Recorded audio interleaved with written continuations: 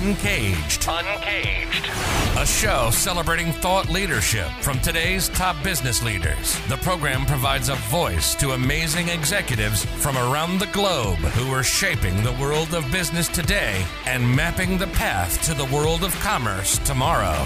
And now, please welcome our host, Bant Breen, as we begin another Uncaged episode.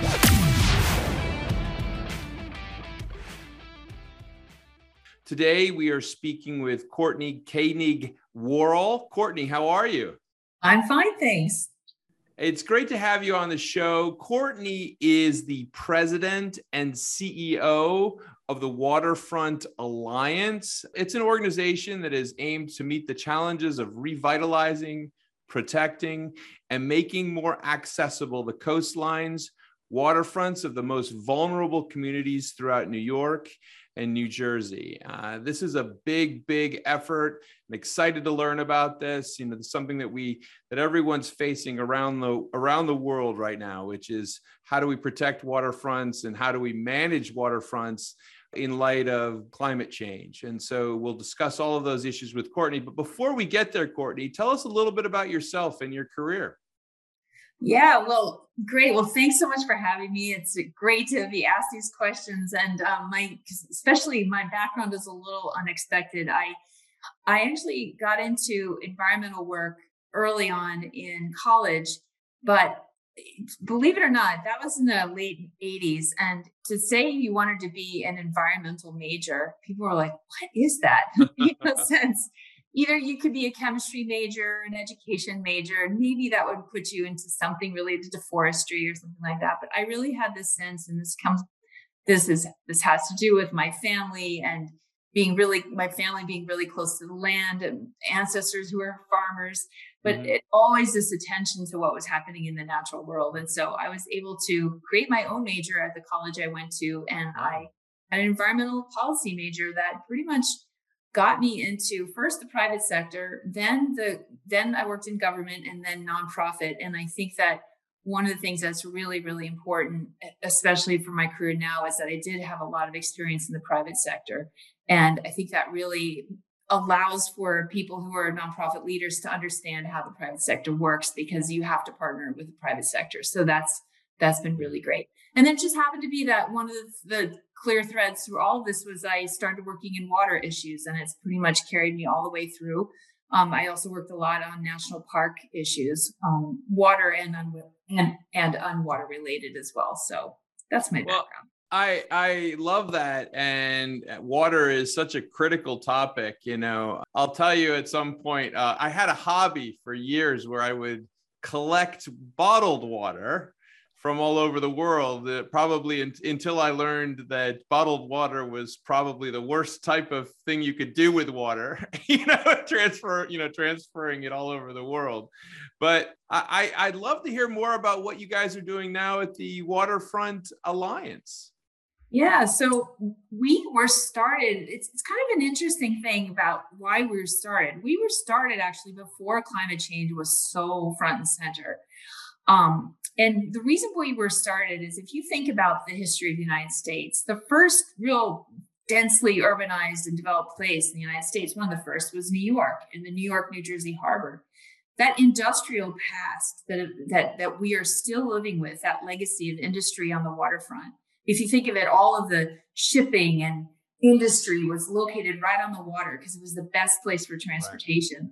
That transition from our post-industrial past to what should be a world-class waterfront for the financial capital of the world, that needed to be guided by an independent organization.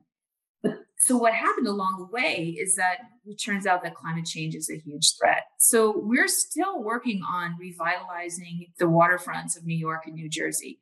We still have places that haven't changed in 100 years. They were abandoned by an industry or a shipping company. They're owned by the city of New York, and they're just sitting there fallow. So we're working on making sure people can get to the water. It's no secret why waterfront properties are so expensive, and luxury condominiums on the waterfront and in coastal areas are so expensive. It's because we love water. We as humans love water. So we have all of these miles and miles and miles of water and waterfront properties in New York that still need this rebirth from our industrial past. So that's one core thing that we're working on. The next, though, is addressing the changes that are coming from climate change.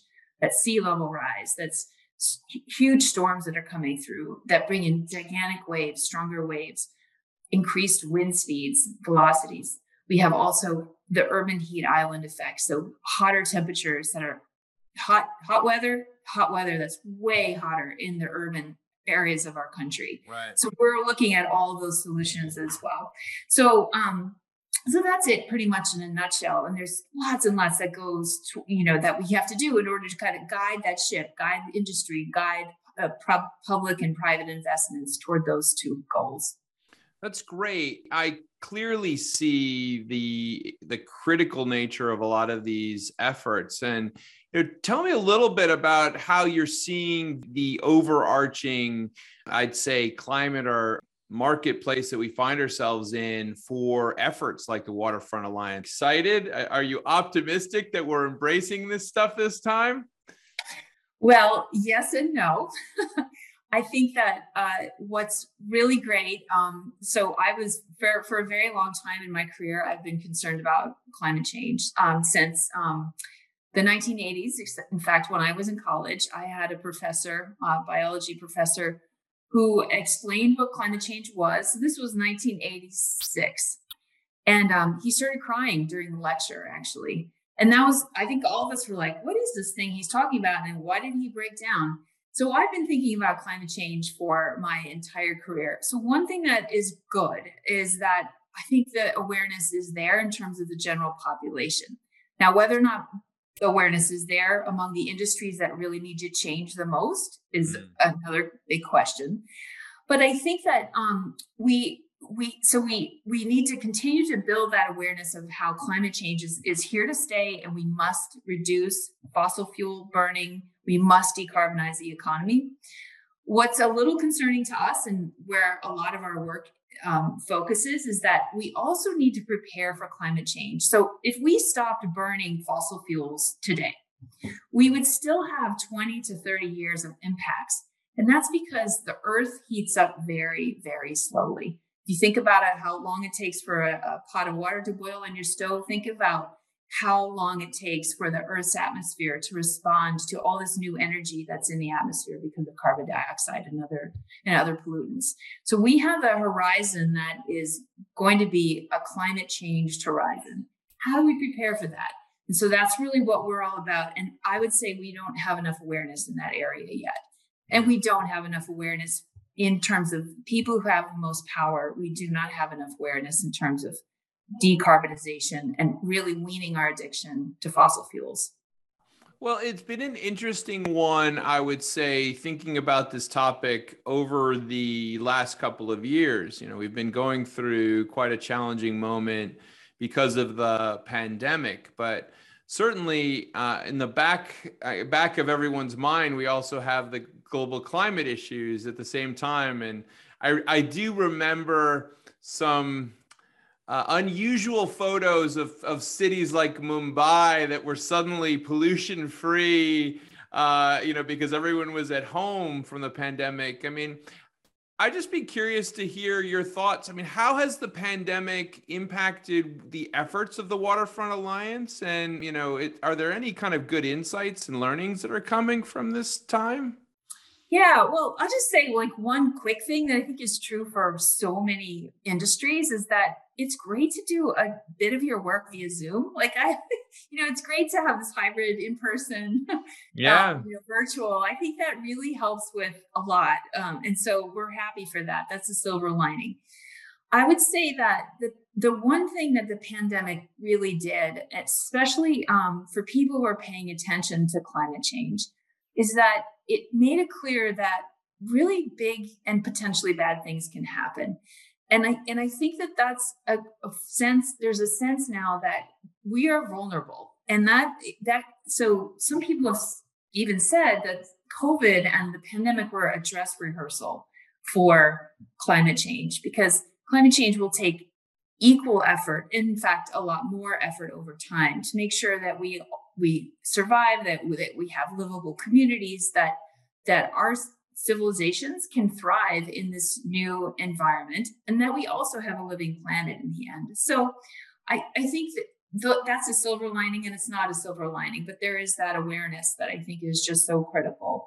I think there's one other part of this though, which is that there's a tremendous amount of public funding that's needed to help us to tackle the changes that are coming. So private and public funding is needed. And there is some concern with and I would say also the war in Ukraine, that the amount of public funding that we'll have available in the future to tackle these issues, we need to really pay attention to that, because we're going to have to invest public and private dollars in protecting ourselves and living with the climate crisis. Yeah. Well, I mean, I would hope that we can certainly shift those dollars to the right topics and make that happen. Now, I mean, it's funny. I think of 2022 as a futuristic number, Courtney. I feel like we've made it to the future somehow.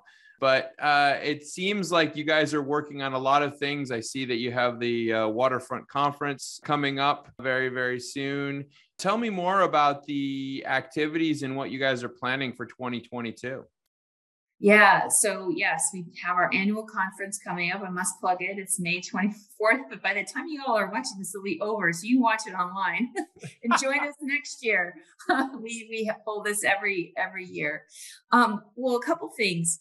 And this goes back to some more on climate change.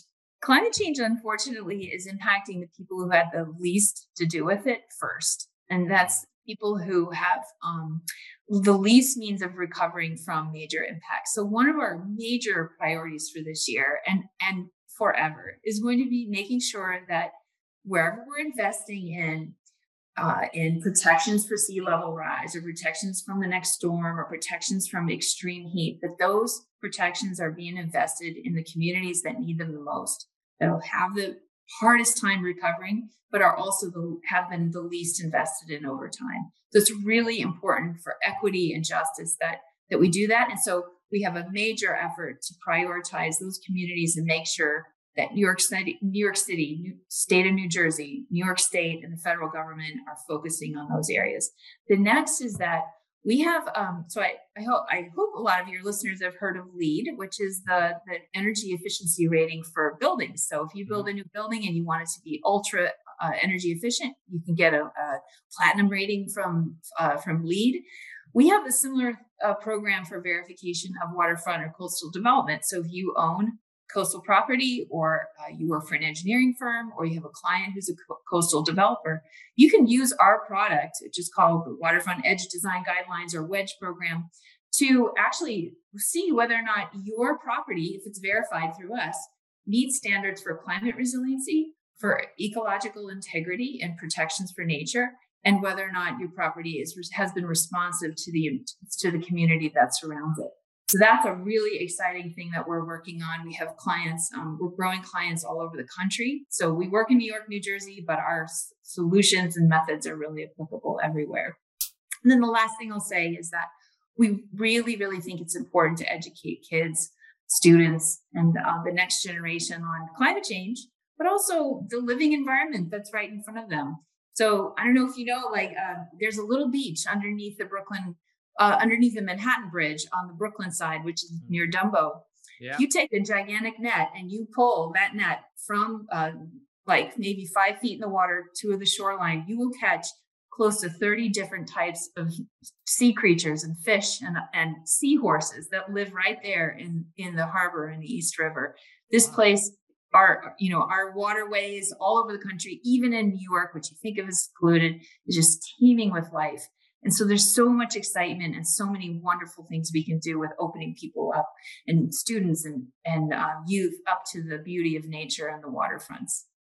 Courtney, I mean, it's been amazing talking with you. I have to admit that probably my favorite thing to do is to walk along the water. I do it every morning, and the idea that those areas are at risk really saddens me. And certainly it excites me, the work that you're doing to make sure that that's saved for New York. and obviously, hopefully leading the way and showing others on what they can do and what they can take advantage of to move their own waterfronts forward in their communities. If somebody wanted to get in touch with you, where should they find you? Yeah, so we're on the web at waterfrontalliance.org, and you can email me directly at cworrell@waterfrontalliance.org. And I'm on LinkedIn and Twitter, and would love to hear from you. Excellent. Well, we've been speaking with Courtney Koenig Worrell. She is the president and CEO of the Waterfront Alliance.